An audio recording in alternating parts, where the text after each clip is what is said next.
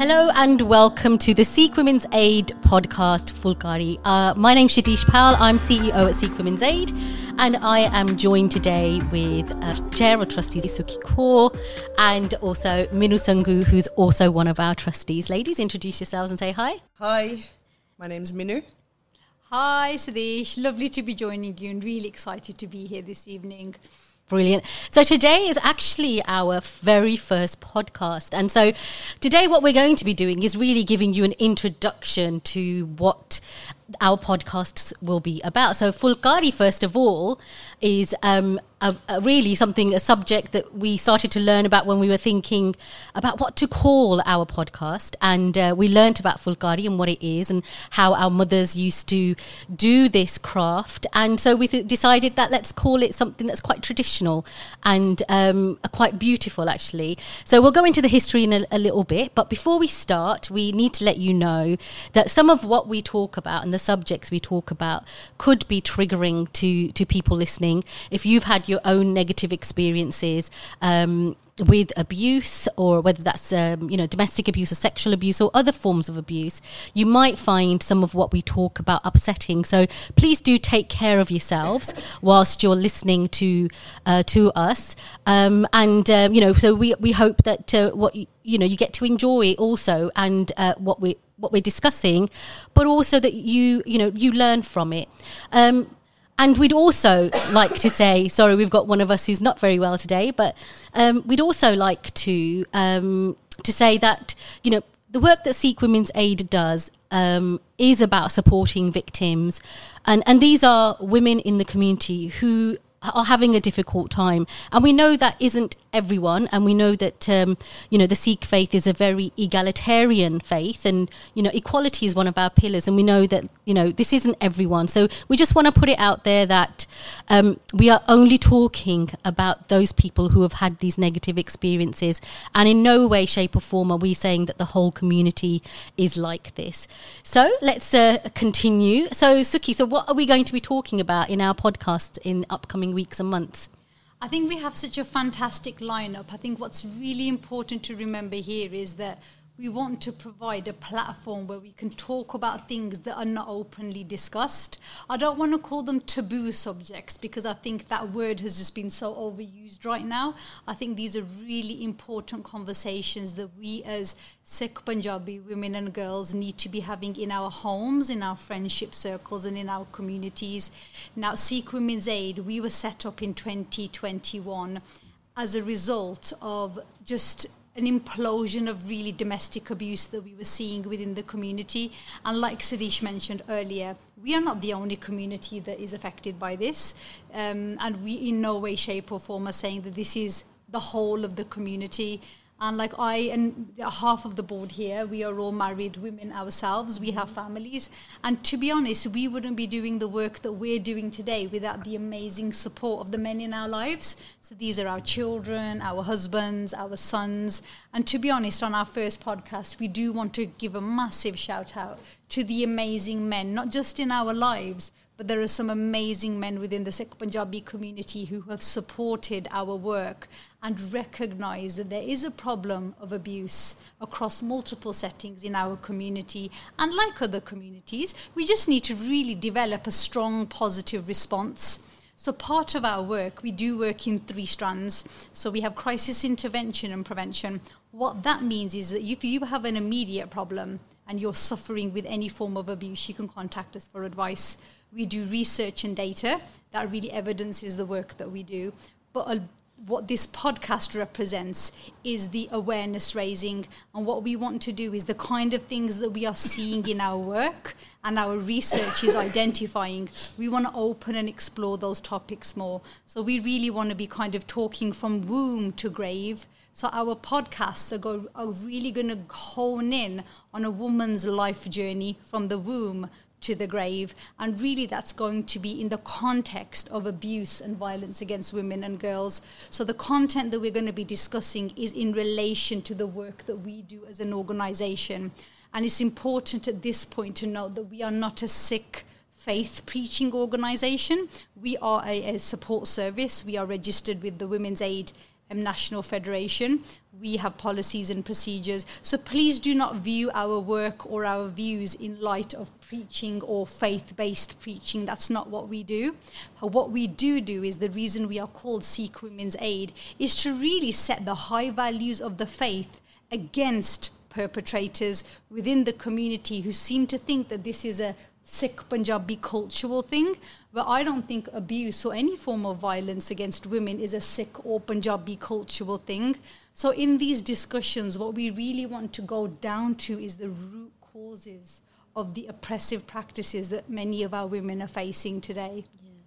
I think you're right, and thanks for that, Suki. So, Minu, like, why did you get involved? Because I know obviously that you've historically done some of this work, haven't you? Previously with our legacy organisation and now. But why did you want to get involved in this type of work? I think mainly it's seva. Yeah. I have come from a very privileged background. You know, a wonderful father, great brother, a wonderful husband who really does support me. And then I've got 3 daughters and a son. Yeah. So both me and my husband collectively, you know, we want to show our daughters how to be treated and our son how to treat women. Yeah. You know, so for me it was really important that we got together and we did something and be a good role model as well. Yeah. It's really important that we have good role models, both for my son and for my daughters. Yeah. You know, and with social media these days, online grooming, everything, I think they need to be aware of what's happening out there, not just in our community, but the wider community as well. Yeah. You know, so that's one of the reasons, you know. Yeah. And again, I wanted to just give some time, call it seva, you know, to something that I really believe in. Yeah.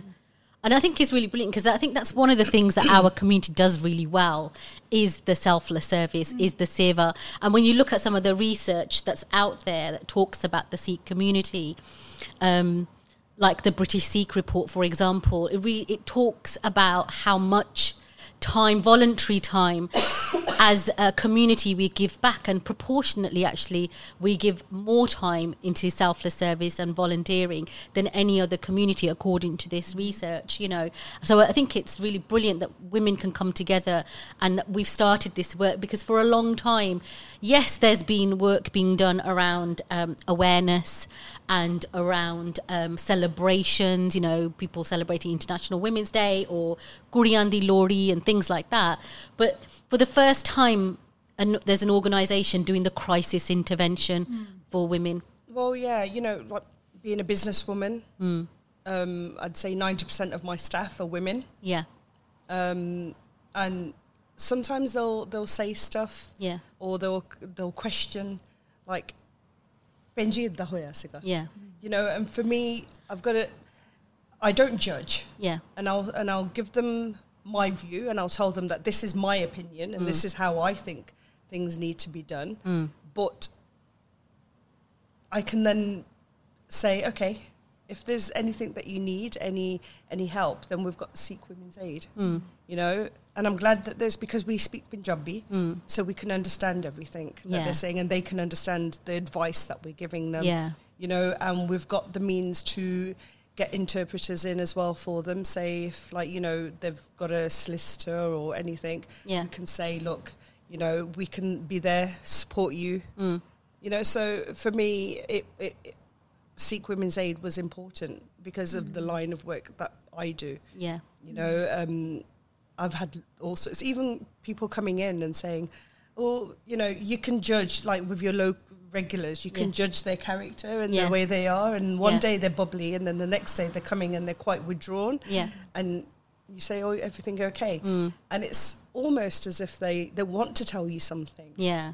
Yeah, yeah. So, you know, I've got this open space where they can come and safely just in confidence say something. So I think, like, it's really good because, like, there's so much in there that we're going to be talking about in the upcoming months. And like what you were talking about, your daughters as well, the sort of stuff around grooming that you're trying to educate them and stuff. So these are all subject matters that we're going to be talking about, Suki, aren't we? Oh, absolutely. And I think you can't separate.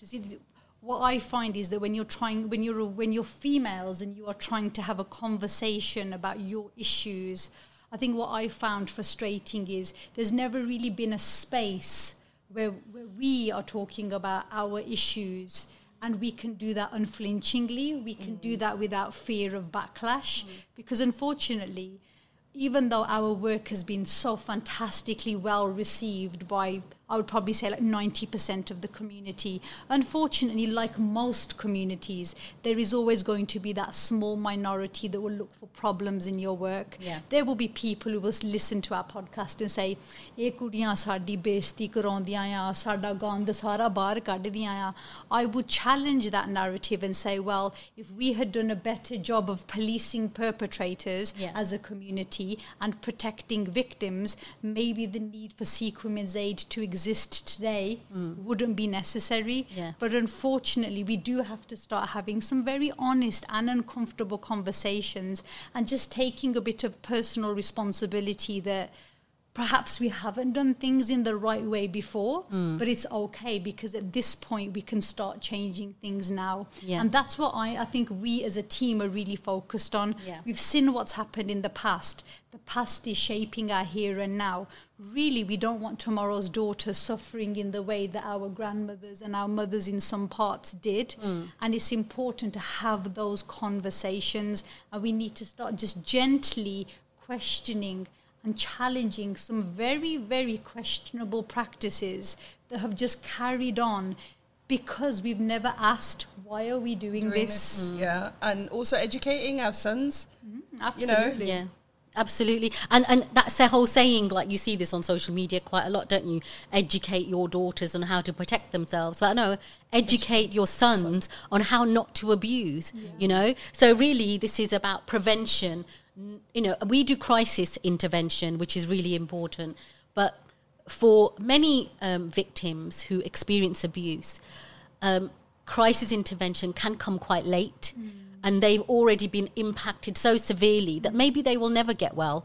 Some will, they will get through it and they will thrive and continue living their lives. Others who suffer quite a lot of mental ill health or trauma struggle to get through it. And it could mean that they end up on medication or have other physical problems. And so really the key is to stop it happening. So that's why one of our key strands is about early intervention and prevention. Because, yes, we want to do the crisis intervention and it's needed, but we also need to stop it happening so that, like you said, in the future, the women are not going through the same experiences and they are able to thrive and live their life happy and contribute. That's what we need. We need our women contributing, don't we? Absolutely, Sadish. And I think I really want to come to the point of why you were recruited to the role as CEO. I mean, the reason that you were recruited was because you've done 26 years as a service manager within the domestic violence and Vogue sector. Yeah. Could you just share some of your experiences that you've seen? So, because we don't want people thinking that we're making up stories. Yeah. The whole point of being a service provider and yourself spending 26 years in refuge provision, that means you have had 26 years of experience of interacting with victims of abuse. Yeah. Could you just share some of the things that you've seen over those years, just so our audience can kind of see what it's been like for you from that perspective? Yeah, absolutely. I mean, I started out as a volunteer years and years ago because I was training to be a therapeutic counsellor, and initially that's what I thought I wanted to do. So then I was introduced to women's refuges, like Asian women's refuges, because I thought, I've got language skills, I can speak Punjabi and Hindi, and I wanted to support women.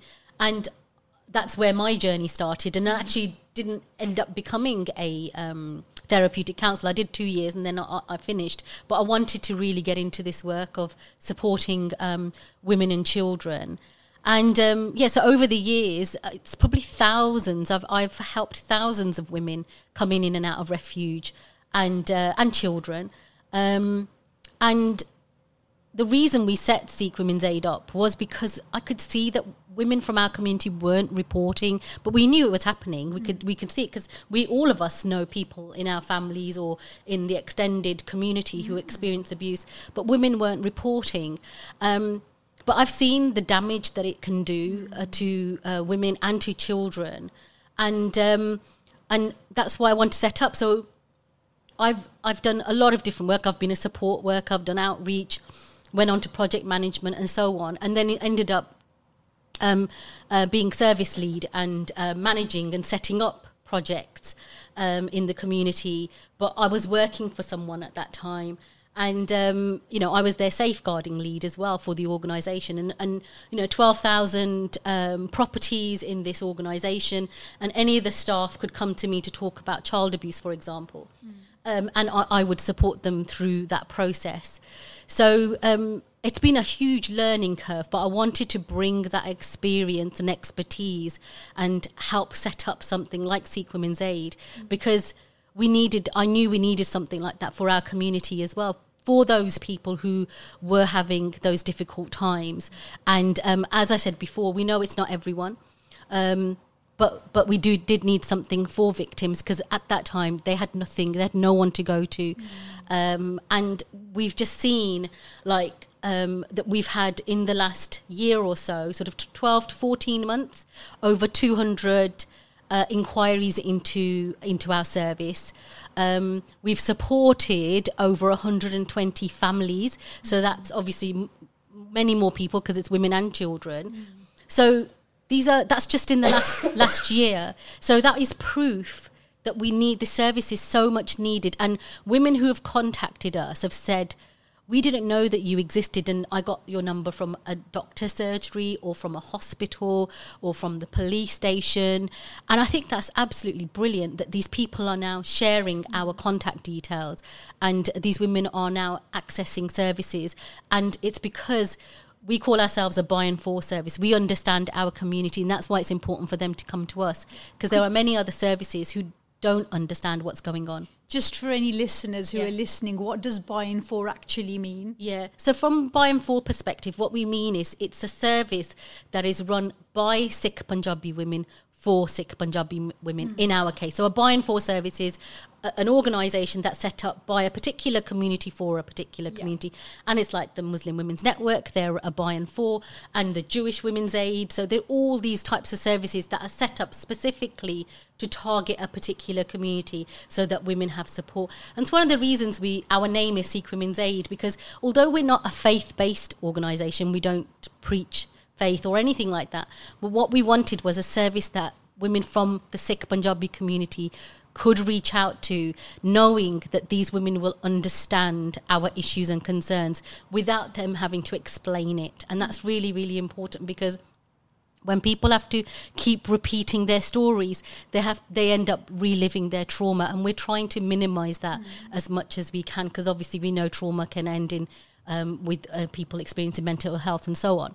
So that's why we are where we are. And what I've done is brought that expertise from that experience in the sector, as well as the networks and the partnerships, to Sikh Women's Aid, and help co-found the organisation where we are now doing this work. That's fantastic, Sadish. Thank you so much for that. So we're just going to come up to the last 10 minutes of our show. And I think here now it'd be really good to discuss why we called the show Fulkari, because I learnt so much through the process of naming the podcast. Yeah. And I think what we were looking for was we wanted to connect to the good parts of our community. And I had no idea that the Fulkari had such a rich history behind it. Yeah. So guys, those of you listening today who love their Fulkariyan, so I'm actually wearing my favourite Fulkari shawl today, but what I didn't realise was that this was a practice that started around the 15th century, and it started with the birth of a daughter, because the birth of a daughter was deemed by the families as a blessing from God, because the woman was seen as the birther of the next generation, because she was the daughter who would grow to be someone's wife and someone's mother. And that role was something that was so cherished for her. I mean, you're talking rural Punjab. So the moment that baby was born, her maternal grandmothers, paternal grandmothers, taiyan, masiyan, chachiyan, they would start the process of making fulkari suits and chunniya for the day that their daughter would get married, and it was an expression of their personalities, their creativity, the colourfulness. And that's what our podcast is going to relate to. We're going to be talking about all sorts of colourful things, not all bad, the bad stuff that happens, like domestic violence. We're going to be talking about some of the fun stuff. Yeah, the cultural stuff. Yeah, absolutely. The myths and superstition. Yeah. So it's not going to be all sad stuff. Sad, domestic violence. It's going to be quite colourful. Yeah. We will be talking about things that people don't want to talk about. Yeah. We will be colouring out the lines. Yeah.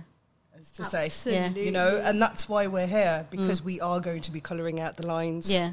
I think it's more about reality, isn't it? Because if we look at us as human beings, no one's life is perfect. And I think if we're going to start dismantling some of these structures that, consciously or unconsciously enable abuse, if we're not talking about it, we are not going to be able to disrupt. So really, we're going to talk about the good, the bad, and the ugly, because it's a spectrum, and every community has this. Yeah. And we should never shy away from our difficulties. Yeah. We should be able to, through dialogue, through disagreements, through agreeing to disagree. No two fulkari are the same. Absolutely. So true. Absolutely. So just learning that history for me, and I think for us, when we were discussing it as a board, we really wanted to pay that silent tribute to our mothers and our ancestors who started this beautiful practice, and revive the meaning behind it, which is the celebration of our women folk, which is at the heart of every true Sikh Punjabi. Yeah, saying that, I've got in my pitti, I have got my dadi's kaddi hoi fulkari. Yeah. Wow. You'll have to bring that to when we do one of the live podcasts with where people can see. You'll have to bring that along to show it. I will. Because there's so many traditions and cultures which I think that are slowly being forgotten, and as our sort of older relatives are passing on, we are losing some of that. Whether that's folk music, whether that's Punjabi, whether that's these skills that they had, they're slowly dying away, and it's important, I think, for us to revive those, because at the same time, people who are like doing knitting and crocheting and things, it's all becoming really quite trendy, isn't it, to do that? Because we also know that doing things like that are very, very can help with trauma. Going through therapy, it's therapeutic to sit and embroider, or to knit, or to crochet, or do colouring, or whatever it is. You never heard of dementia? Yeah.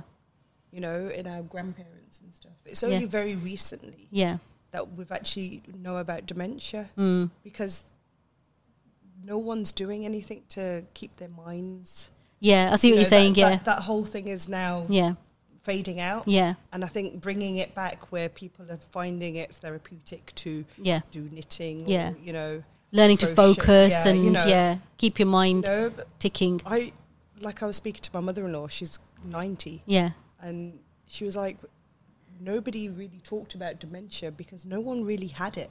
Yeah. The whole diet was different. Everything was different then. Just keeping busy, going to each other's houses, knowing that, we're going to have guests over, we've got to make this, we're going to do this. Yeah. It was always the elder ones that did it, Yeah.